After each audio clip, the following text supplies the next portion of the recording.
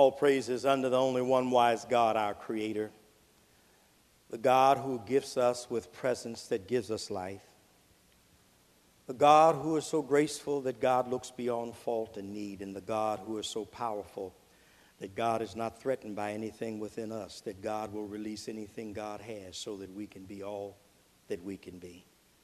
To this God be all power, glory, honor, praise, and dominion. And we thank this God for this moment and seek to be faithful to God in every moment.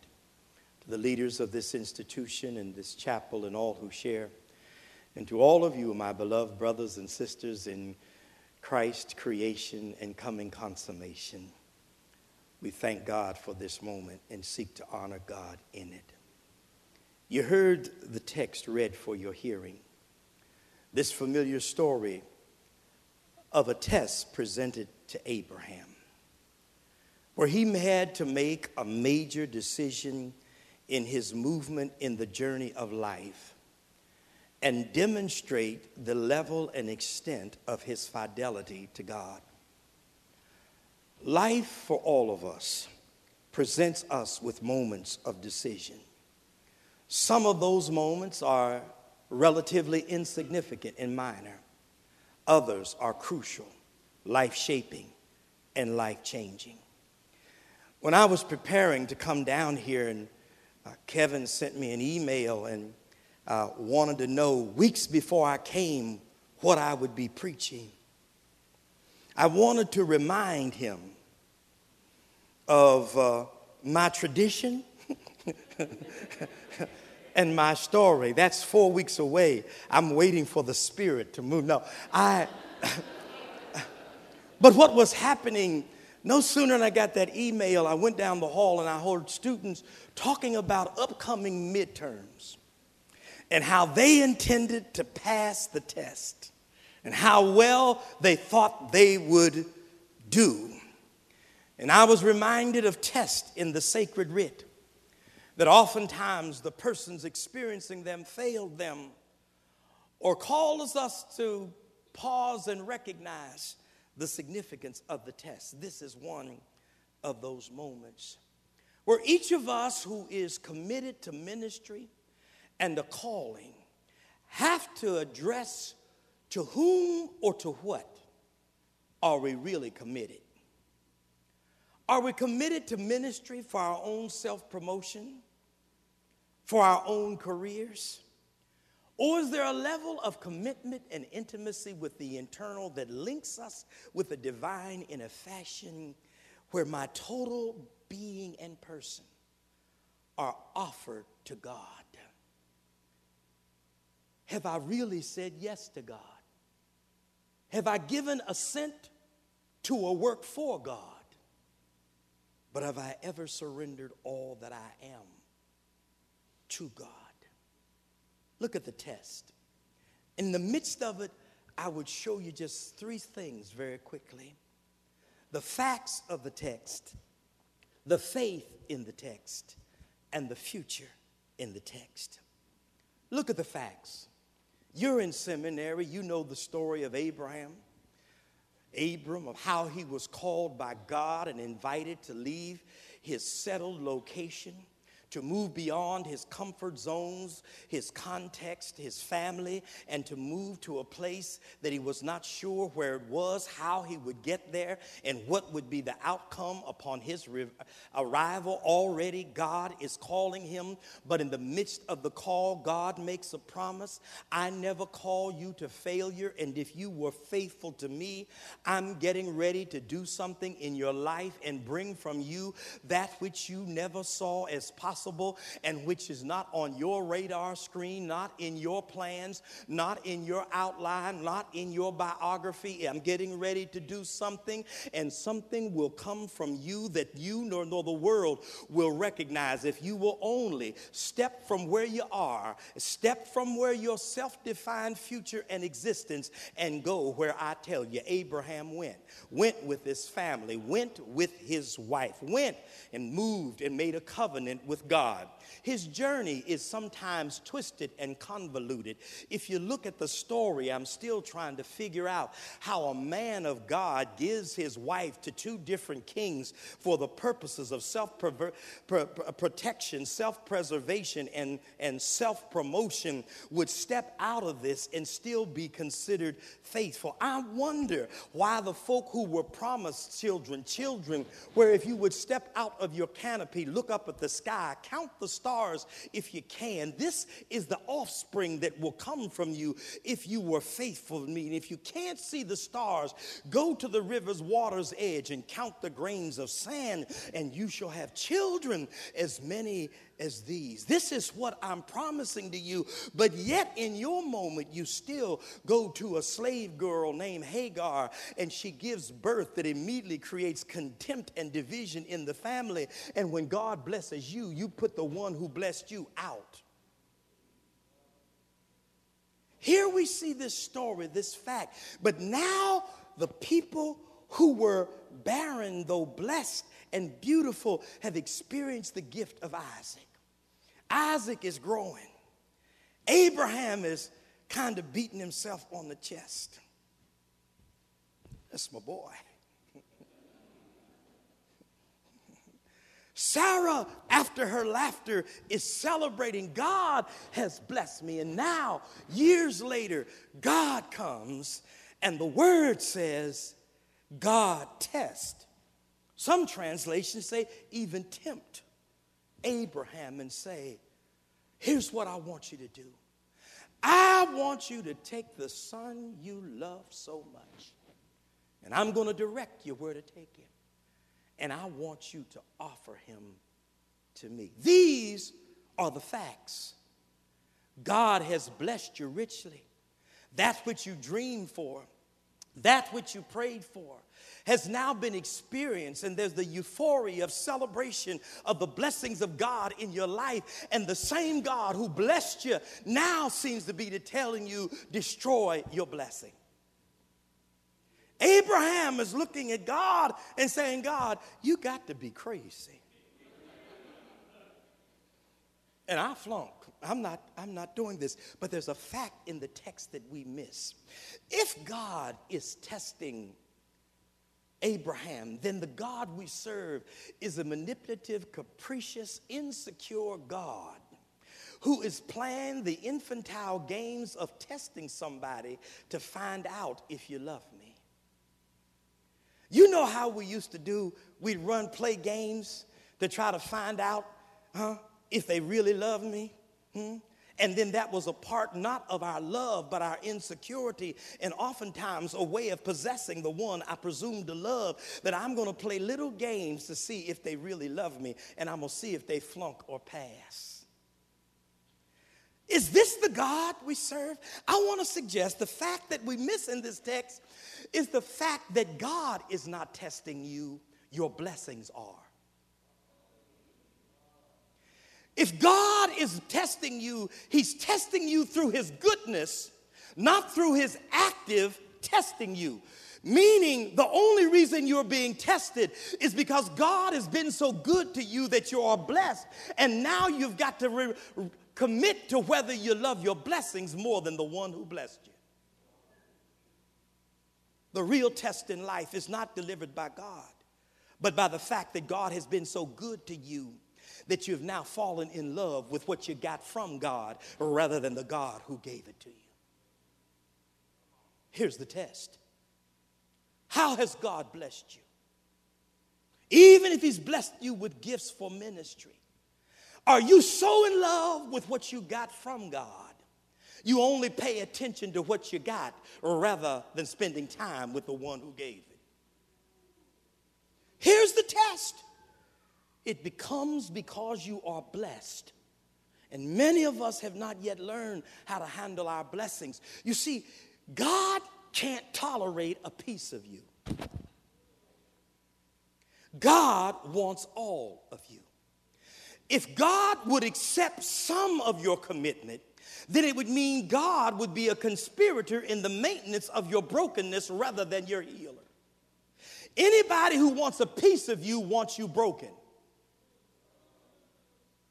And they don't love you, they love the peace they're getting. And if you want to find out how much they love them, pull back the piece they like. God wants all of you. And so God can't say, I'll take 99.5%. I'll take half of you or the majority of you. You can give the rest. Why? Because then God is saying, I will accept you broken. I want you whole. And in order to be whole, 99.5 won't do. This is the fact. Even in this nation, we've been rampant with a prosperity doctrine where God has become a vending machine. And if you drop your quarter called the tithe and sow a dime in the prophet's hand, I'll guarantee the bar you want will come out of the machine. Do you love God or do you love your blessing? That's what Jesus was trying to say when he says if you can't leave mother or father. He's not talking about abandoning mother and father, but your relationship of your mother and your father ought to be a function of your commitment to me. In order to love mother and father, you got to leave them so you don't just love them according to your world standing, but you love them according to my standard. Can I just make this plain for a minute? I got my eye on the clock. I'm okay, but let me just show this with you. You see, the biggest mistake, I was taught this in ministry. I was taught God first, family second, church third. So what you've done is create a hierarchy. A relationship with God, and we'll talk a little more about this tomorrow, collapses the hierarchy. Once you love God, there is no second or third. Once you love God, it means that the center of your existence is defined by your relationship with God.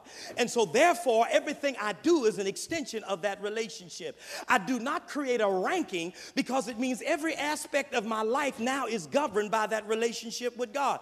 Let me see if I can make it plain. I'm a dean. One morning I had a student come in, pounding on my door. Boom, boom, boom. And the students know that before I go to class, I spend time in devotion. They know, don't bother me before class. Came and he said, Dean, I'm sorry I got to bother you. And I said, okay, come in. What's up? Me and my wife are through. And I want you to hear it from me before you hear it anybody else, because I don't want my status here at the school to be interrupted because of this. And I said, well, come in. What happened? His wife was an airline attendant, and she flew a lot, and she wasn't home every weekend. And she only came home sometimes. That weekend, she came home, and she got upset. And I said, what happened? She said, well, even when she was here, I wasn't. That I was not present with her. And I said, well, how did you respond? I said, I got my Bible and I told her I'm doing God's work, and you got to understand God comes first and you come second. And I said, what did she say? She said, you and your God go to hell. Dean, you know I can't have a woman like that in my life who won't support my ministry. And I said, no, you didn't hear what she said. She said, you go to hell. Because the only God you got is you. Because what you told her in this relationship, the only legitimate desires that will be honored in this house are mine.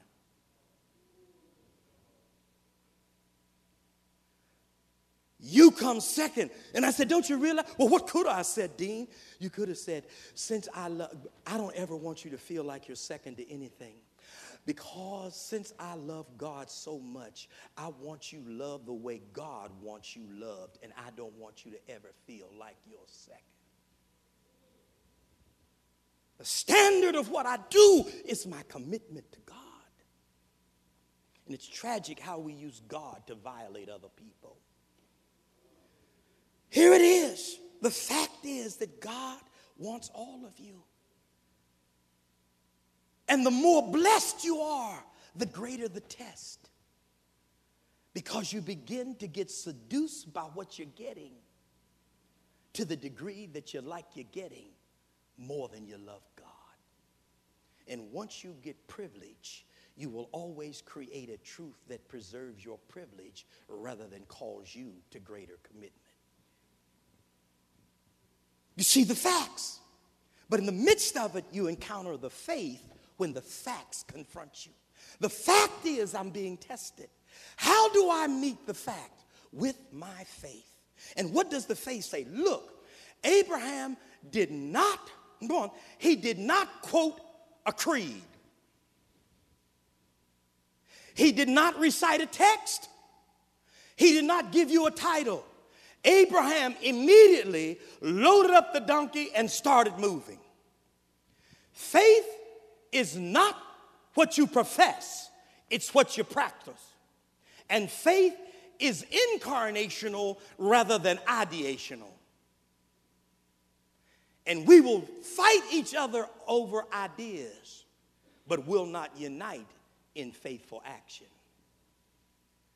You see, there's what we call the propositional theory of truth, where truth about God is diminished to the propositions we affirm. And so we can say anything and we check people off as legitimate because they say the right creed and they make the right propositions. And that's why we can call people faithful while they're still sexist, racist, imperialistic, materialistic, and militaristic. Why? They got the right creed.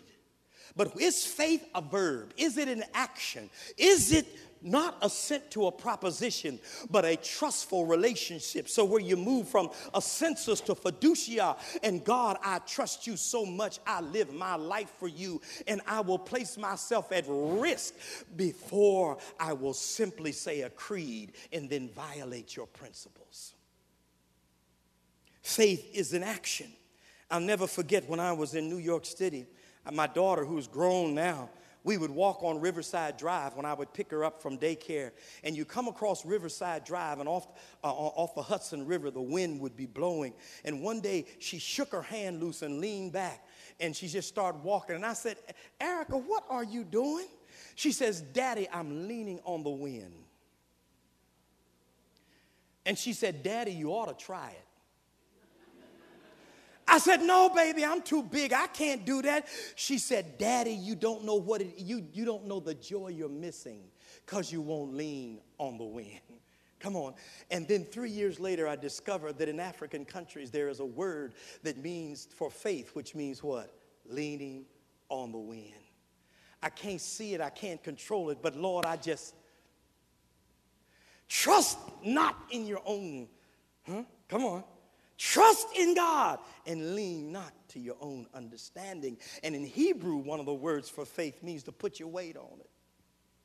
Come on. I can lean on it. I don't want to lean on stuff, I don't want you all to think I'm crazy, but when I was 10 years old, I worked with my daddy. My daddy was a carpenter. He was building a porch. My daddy asked me to get him some nails, and what I didn't realize, he was going to nail down the top rail, but to support me while I bent over to pick up the nails, I leaned on the rail that was not nailed down. I fell off and ended up in the hospital. What am I trying to tell you? Lean on the wrong stuff, and you're going to hurt yourself. The reality is, I lean on God. Here is my faith, and I stand on God. And very, very quickly, to show you, look at something else. Faith not only is your action, it's your preparation to be in position to fulfill the conclusion of the action. Look what he did. He got up early the next morning, loaded up his donkey. Come on. Maybe in seminary you loading up the donkey. In other words, I believe God has a future for me. I believe God has a purpose. But I don't go into that purpose without preparing myself to be efficient and effective in the fulfillment. In other words, on my way to the promise, I do things to prepare myself so that I can be a partner with God in the fulfillment of that which is promised. And look what he took. Now, I'm running through this. Look what he took. He took wood, a knife, and fire. Guess what it just told you ought to pick up in your preparation moment? Some substance. Come on. You should pick up some resources that you can use for the fire. You ought to pick up a knife so you can cut through the ignorance and have a level of critical consciousness so that you just don't serve up the same mess. And you ought to get some fire so you just won't have wood and you can't even get it burning. You got all the stuff, but no fire. And then all you deliver is stuff. Picked it up and he went on and they went on. Now, and he began to express his faith by moving, not by assenting to propositions about God, but giving expression to a relationship with God. And finally, at last, there's a future. Because look at the text. We always want to get to when he sees the ram in the thicket. His faith was not in the ram in the thicket when he saw it. It was what he said before he saw it. Read the text. As soon as he said, now can I show you another indication about faithfulness? He took his servants and said, you all stay here. In other words, I'm getting ready to step into a zone where God is going to do something with me, and I don't need you all with me. The reason I don't need you with me, because I'm growing old, and you all are strong enough to stop me when you see what I'm getting ready to do. And I don't need anybody around me who's going to try to hinder my faithfulness to God. Did you hear what I said? Sometimes you got to leave some folk behind in order to do what God is calling you to do. You can't have folk who would halt you and hinder you being your partners in the fulfillment of God's design. Let me see if I can make it plain. A few weeks ago, I was traveling on a plane from Texas. Come on. We got on the plane. The pilot says we've reached our cruising altitude, 34,000 feet. The air is smooth. I'm going to turn off the seatbelt sign now. Feel free to move about. But while you are seated, I recommend that you keep your seatbelt fastened in case we encounter some unanticipated turbulence. No sooner than he said that, the plane,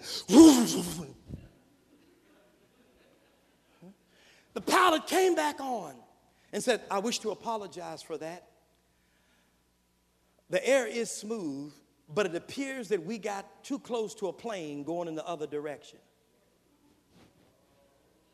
That the turbulence in my life is not being created by my journey, but my destination, but it's being created because I'm too close to folk going in the wrong direction.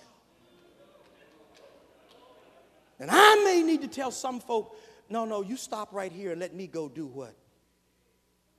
Faith. Come on. And then he speaks the future. God, I speak your future. God, even before I see it. Look what he says. And me and my son will return. Look at that. See, he didn't say that on the mountain. He didn't say that after he saw the ram. When people asked him where he was going and what he was doing, he spoke a future that he could not yet see. You see, if we talk about, and then he named the place the Lord provides. Provision. Visio, video, see, pro, to see ahead. God's provision is that God has already seen ahead what you need. Even when you can't see it, God has. And you live your life based upon what you believe God sees and not what you see. For we walk by faith, not by sight. Come on. In other words, I believe that God has seen ahead, and if God is sending me somewhere, when I get there, God will already have provided me what I need even before I recognize that I needed it and I would need it. God has already done it because the Lord provides. Come on. Do you understand? So provision is not what you have. It's what God has for you, but you got to have enough faith to walk to where it is. Guess what? Can I make it real plain? You live in the undone zone. See, I'm where it's undone. But if God spoke it, then it is done. But I'm still in undone. And my faith is what empowers me to move out of undone into done until I bump into what's already done. Somebody in here might know what I'm talking about. You see? God is making provision. And in this provision, now if you understand this, and I'm through, and I'm ahead of time. Look. If you understand the text, it was impossible for Isaac to die. God does not kill, God brings life. Why would God require death? Now, I know this is going to pose a problem for your soteriology and your Christology if you have a pre-established plan where God killed Jesus rather than human people who responded to the presence of life. Now, here. Now, look. It was impossible for Isaac to die. Why? The issue is not his death, but how shall he live? Is he going to live by your hand because you won't give him to God, or will he live by the power of God because you put him in God's hand? Look at this. If Abraham doesn't go up the mountain, what does he do? Live. If he goes up to the mountain, what does he do? Live. So the only possible outcome of the story is life. So the question is not life or death. The question is life, and the question is how shall he live? Shall he live by your power or God's power? And what God just told you, when I'm blessing you, you make sure that you continue to live your life by my power. Because if you live by my power, even when it appears you won't have, you don't have, and you can't have, the Lord will make a way somehow. And I am calling you to life. And I'm speaking the power of life. I've already promised that you will be the father of many people and of great nations. Then why would I kill the seed? I'm not asking you to kill him. I'm asking you to express to me the faith by which he lives. Does he live by your authority or by mine? And what Abraham was saying, God, I take the gift which you have acknowledged that I love so much, and I put it in your hands. And when you put it in God's hands, life comes. We've come this far by faith. God has never failed us yet. God is faithful. Now will you be faithful? Will you take everything that God has given you? The very fact that you're on this campus, will you be faithful with this moment? Or will you be so in love with the pulpit you're trying to get, you forget the God who called you in the first place? Will you be so in love with the person that has come in your life that God no longer gets the honor that he calls? Because that's when death comes. But if you put it in God's hands, the Lord will provide. There is life. By faith, we understand how the world was framed. By faith, Abel gave a more excellent sacrifice than Cain. By faith, Noah sailed through a rain of 40 days and 40 nights. By faith, Moses crossed the Red Sea and Pharaoh's army was drowned. By faith, Elijah called down fire on Mount Carmel. By faith, Shadrach, Meshach, and Abednego walked out of a fiery furnace. By faith, Daniel walked out of a lion's den. By faith, Huldah interpreted the law. By faith, Deborah judged the nation. By faith, Sarah conceived at a late age. By faith, Paul and Silas walked out of a prison at midnight. By faith, Jesus got up from a borrowed tomb and said, all power is in my hands. By faith, God woke you up this morning. By faith, you will make it through another day. By faith, you will get a degree from Ashbury Theological Seminary. By faith, you will pass the test. By faith, there is a future for you, but you give that future to God and not any other power that wants to call you into misdirected devotion. By faith, I put this in your hands, God, for we walk by faith, not by sight. And today, Lord, I commit